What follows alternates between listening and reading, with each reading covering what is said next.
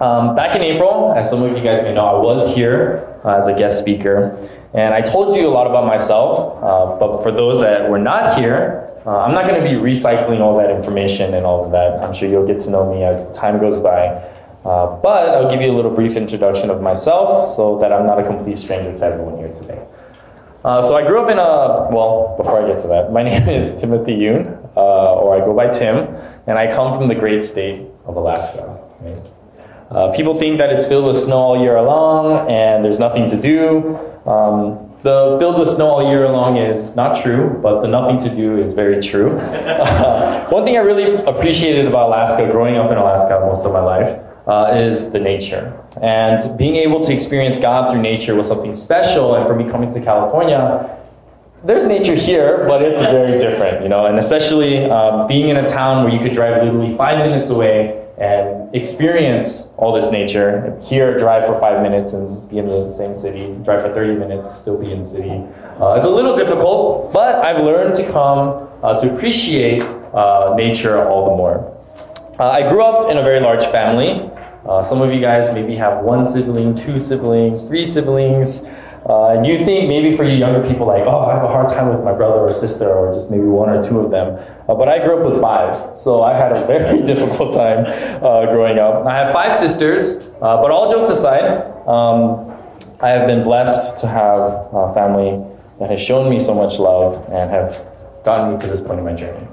And I'm sure, like I said, you will learn more about me in the future, and I'll save that for another sermon or another talk.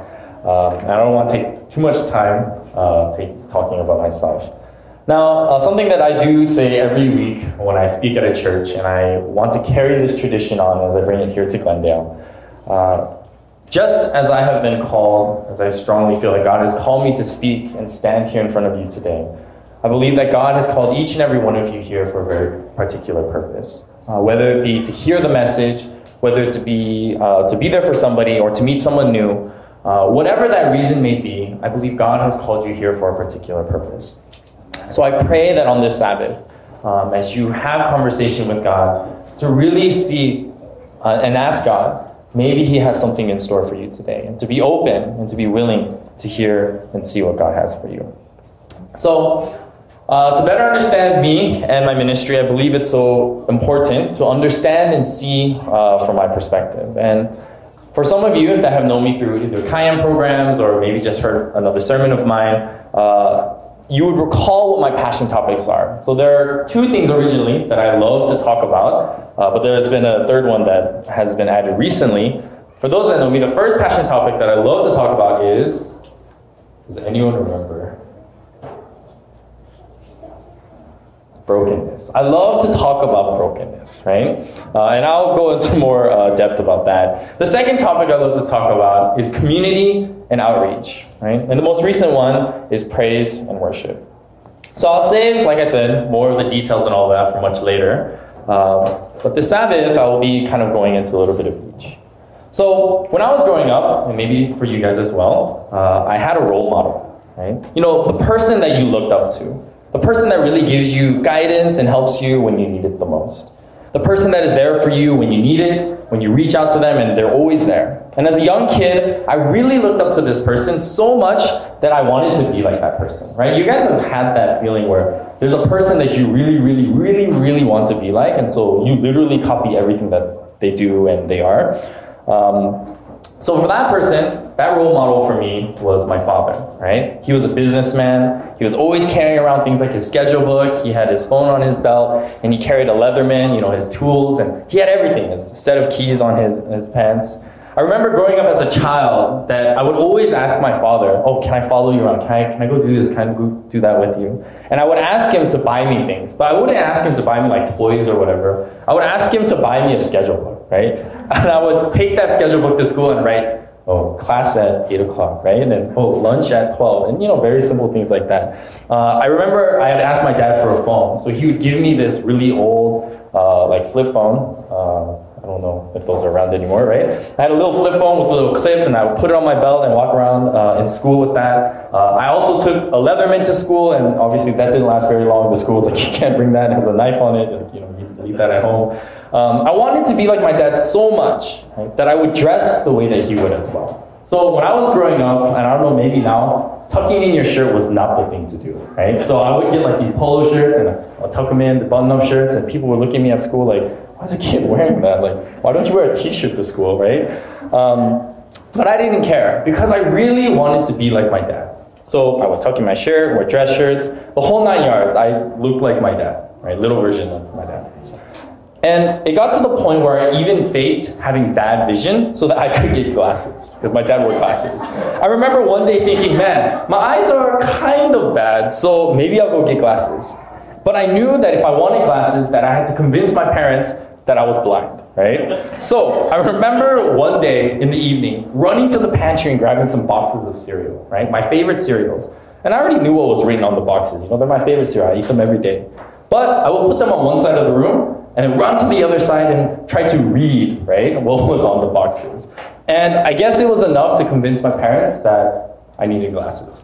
So ever since I was 8 years old, I wore glasses. And as you can see, and some of you that have known me for a while, I'm not wearing glasses right now, right? I didn't get LASIK, I don't know how to say it. But I'm wearing contacts now, right? So, when you wear glasses, things are much different, right? It's a different perspective. You see things differently. For the people that wear glasses, totally understand what I'm talking about. When you go take a shower, you have to take off your glasses, right? You don't wear your glasses in the shower. At least I do, right? So I don't wear my glasses in the shower, so I can't see what I'm doing in the shower. When you go swimming, you can't wear your glasses.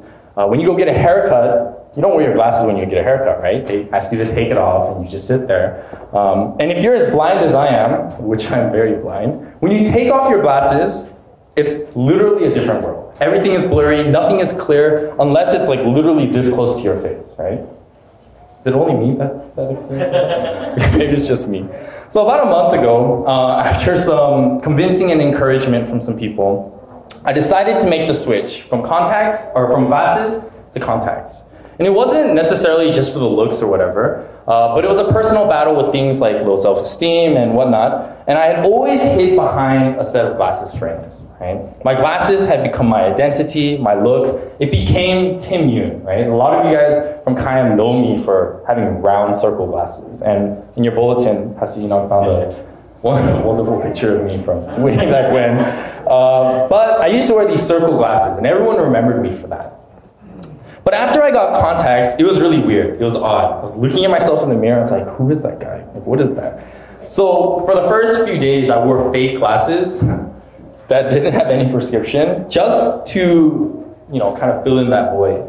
But I realized that after I started to accept the way that I looked, the way that people approached me, the way that people talked to me, everything changed, right? Strangers, I'd go to the market and they'd be so nice to me, and I was like, man, like, what's going on? Like, I'm the same person, but why are people so nice?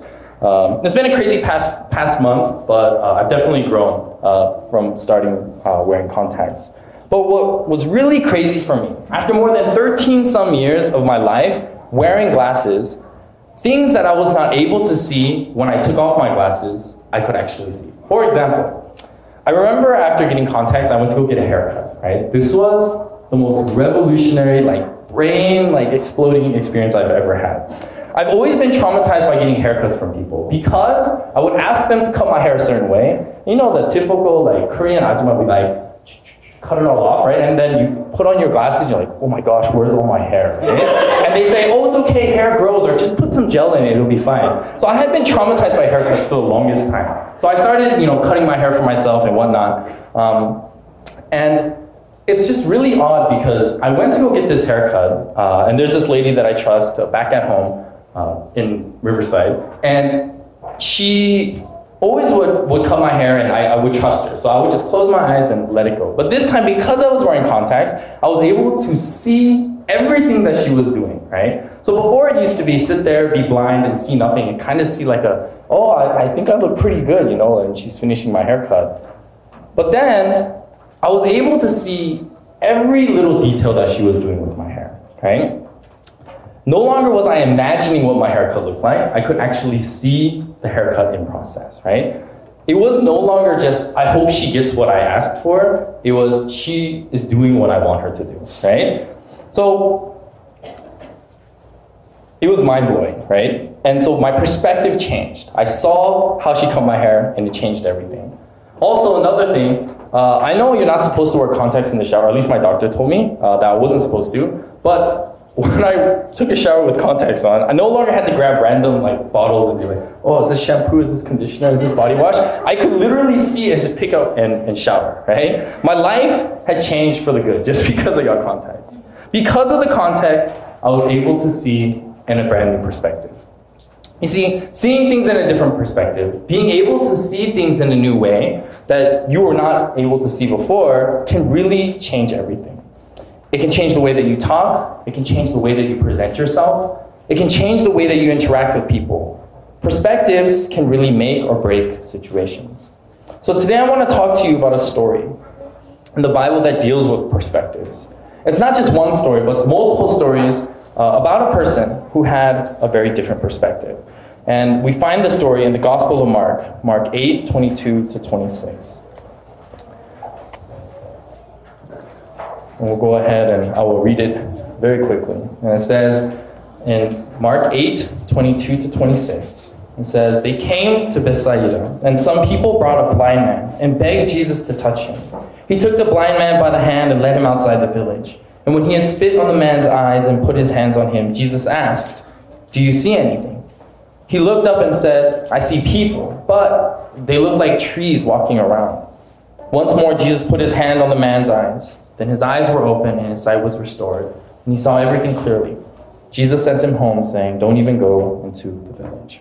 So when we hear this story, the healing of the blind man, probably the biggest question the modern day asks is, why did it take Jesus 2 times to heal this guy's vision? Was Jesus having a bad day?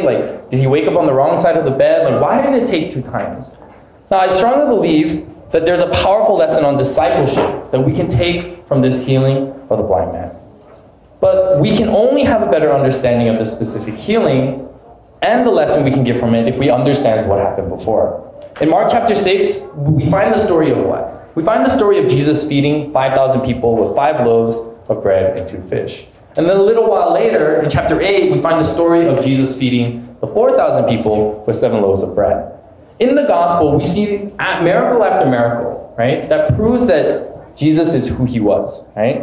In these 2 great stories of the feeding of the thousands, it demonstrates that Jesus is who he claimed to be, right? The Son of God. Right after the feeding of the 4,000, there was a confrontation between Jesus and the Pharisees because the Pharisees were asking Jesus for signs, right? Give us more signs. And if you think about it, you'd be wait a second. Jesus just fed 4,000 people. Is that not enough? What more do you need? But after this confrontation with the Pharisees, Jesus and his disciples got on a boat, and Jesus warns the disciples of what? To beware of the yeast of the Pharisees and Herod. But then you find a bizarre response from the disciples. At least for me, this is a very bizarre response. They discussed amongst themselves what Jesus had said, and they had come to the conclusion that it was because they didn't have enough sandwiches with them, right? They didn't bring enough bread. They had 1 loaf of bread, and so Jesus was telling them this, right? But you see, the problem was not bread, right? Or how much bread or sandwiches that they could make or whatever. Jesus was totally aware of what was going on. And so he responds by saying, why in the world are you guys talking about bread, right? You see, Jesus wasn't addressing the issue of bread. That clearly wasn't the problem.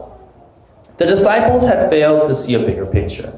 There was something that they were failing to see that Jesus was really trying to point out.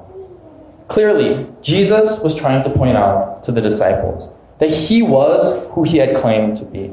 The Pharisees were asking for more signs and wonders, but Jesus was being point blank. He said, I am who I am. I am the Son of God. I am Jesus. There are some key words that Jesus brings up to his disciples. I want to share that with you in verse 17 and 18. And it says, aware of their discussion, Jesus asked them, why are you talking about having no bread? Do you still not see or understand? Are your hearts hardened? Do you have eyes but fail to see and ears but fail to hear? We'll stop there. Right? You see, The Gospel of Mark is such a beautiful gospel. It's one of my favorite gospels because Mark is painting a beautiful picture. And he's creating a moment of realizations for not only the disciples in the story, but for us as readers and the audience today. The healing of the blind man comes at a perfect time in the story because I strongly believe that Jesus was trying to teach a lesson to the disciples. You see, the first time the man can see slightly, right? Kind of see. He can see people that look like trees walking around. His vision is blurred. And then Jesus does it a second time. And the man looks intently, with intention, and was healed. And at that point, he could see everything. His eyes were opened and his sight was restored. This in itself, I believe, is like a parable, right? That Jesus was showing to his disciples. I believe Jesus' intention was to show that his disciples are blinded to who he really was, his identity. It's not to say that they didn't know who Jesus was, but their understanding of who Jesus was happening in stages, just like the healing of the blind man.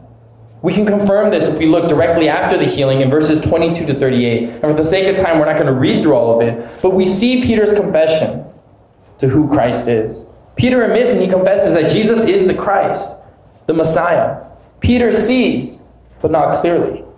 He doesn't see clearly what Jesus' identity was. Because then we see after that Jesus is talking about his death and the suffering that is yet to come. And Peter's like, hey, not on my watch. Like, no way. Like, this is not going to happen. They don't fully understand. The disciples are confused. They can see, but they cannot see clearly. So today for my message, I want to ask you a question. Do you have eyes but fail to see, and ears yet fail to hear? Are we like the disciples blinded? Are we only seeing partially, or are we really seeing clearly? Today's message isn't necessarily about a two-step healing process or about bread or to beware of the yeast of the Pharisees. Today's lesson, today's message is talking about perspective. This same question that Jesus asked his disciples, I want to bring that question to us today as Christians, as a church, as members of this community. Do we have eyes, but do we fail to see? Do we have ears, but do we fail to hear? You might be thinking, okay, Pastor Tim, tell me more. What do you mean? Like, what does that mean? So as I begin my ministry here at Glendale, I really wanted to share, as a first sermon, my perspective and what I believe we as a church should do and how we should move. And I believe that perspectives can, like I say, make us or they can break us. We as a church teach a message of to be like Christ, right? Let's be like Christ, to have a Christ-like mentality, to follow in the footsteps of Christ. Jesus all the way, right? We say that. But what does that look like? When we look at the overall life of Jesus and his ministry, we see how Jesus, who was an educated, that learned the scripture and had the knowledge like the Pharisees, took his ways of teaching and living on a totally different, radical scale than the Pharisees did. You see, Jesus hung out with what kind of people? He hung out with people that were hurting. He hung out with the oppressed, the afflicted, the people who were considered the outcasts of society.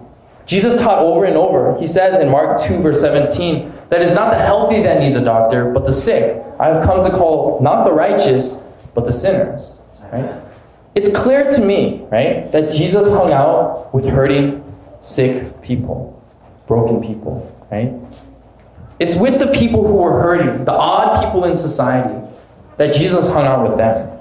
The Pharisees, of course, they were disgusted and they were shocked, right? They were like, how in the world could you, a teacher of the law, how could you hang out with people like that?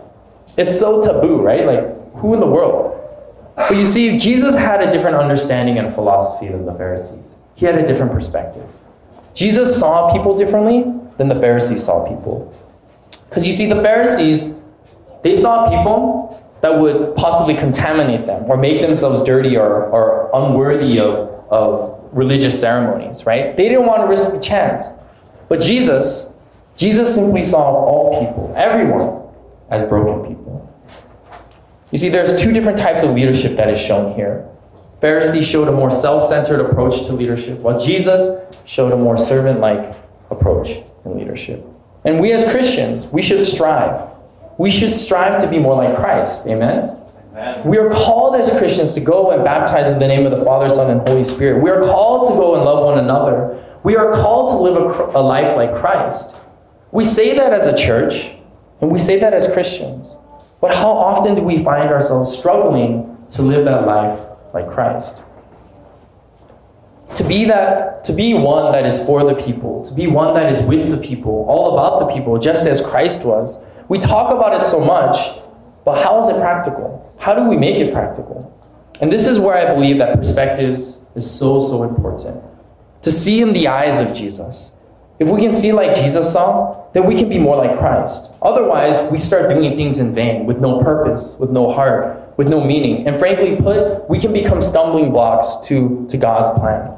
By seeing in the eyes of man, we end up having more of the eyes of the Pharisees. But by seeing in the eyes of Christ, seeing the brokenness in people, we can end up becoming more like him. So you may ask, what did Jesus see? And how can I see that too? You see, I strongly believe that when Jesus was on this earth, in his ministry, that Jesus saw everyone as broken people. So in order for us to have the eyes of Jesus, we need to understand that we are all broken people. Not some, not few, but all of us are truly broken. And unfortunately, we have created a culture, a society, that focuses on this, let's compare to one another. Let's compare each other to other people, especially in our churches. For example, how many of you guys know of the phrase, omchina? Anyone know that? Some of you guys are like, what is omchina? 엄마, 친구, 아들. Okay? What do you think that means? So there's this thing, I don't know if it's just in the church or I think it's just in general.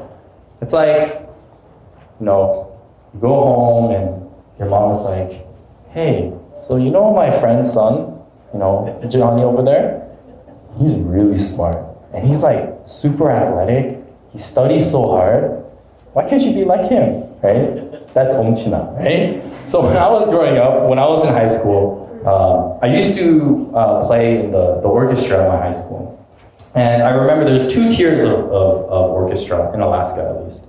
Chamber orchestra and concert orchestra. I thought chamber orchestra was cool. All my friends were there. I was first chair, second violin, ooh, right? I was so excited. And my mom was like one day, 광현아, that's my Korean name. 광현아, our neighbor, he's in concert orchestra. Why are you in chamber orchestra? I'm like, Mom, I'm a freshman. Like, why do I have to be in concert orchestra? None of my friends are there. I'm first chair violin. What's the problem with that? She was like, 광현아, do you want to be the tail of a dragon or the head of a rabbit? I said, Mom, what does that have to do with anything, right? So I know this isn't really a spiritual example, but this comparison to others, right? We do this so much. It's like, at least I'm not like this person at church, right? Or at least I'm not like her. Or at least God favors me. At least I think so, right? No. Like this stuff, Jesus did not see this way. And if we are to imitate the life of Christ, this kind of mentality has to go. We have to understand that being a Christian isn't about a race to heaven or who can get there first. It's about a journey that leads us to a deeper, more personal and intimate realization of who God is, what God's love is all about, and what God's will is for our lives. That's what it means to be a Christian. And you see, we have to break the way that we think. We associate brokenness and being broken as like a negative thing, right? We think of, broken, like, that's not good. Let's get something new. Let's get something better. But, in our church, there is no shame in being a broken person. Because we are all intrinsically broken people, once we're able to change that perspective, we can really become the church that's promised in the book of Acts as we come together as a community, as broken people mend one another. This is the eyes of Jesus. This is how Jesus saw his community.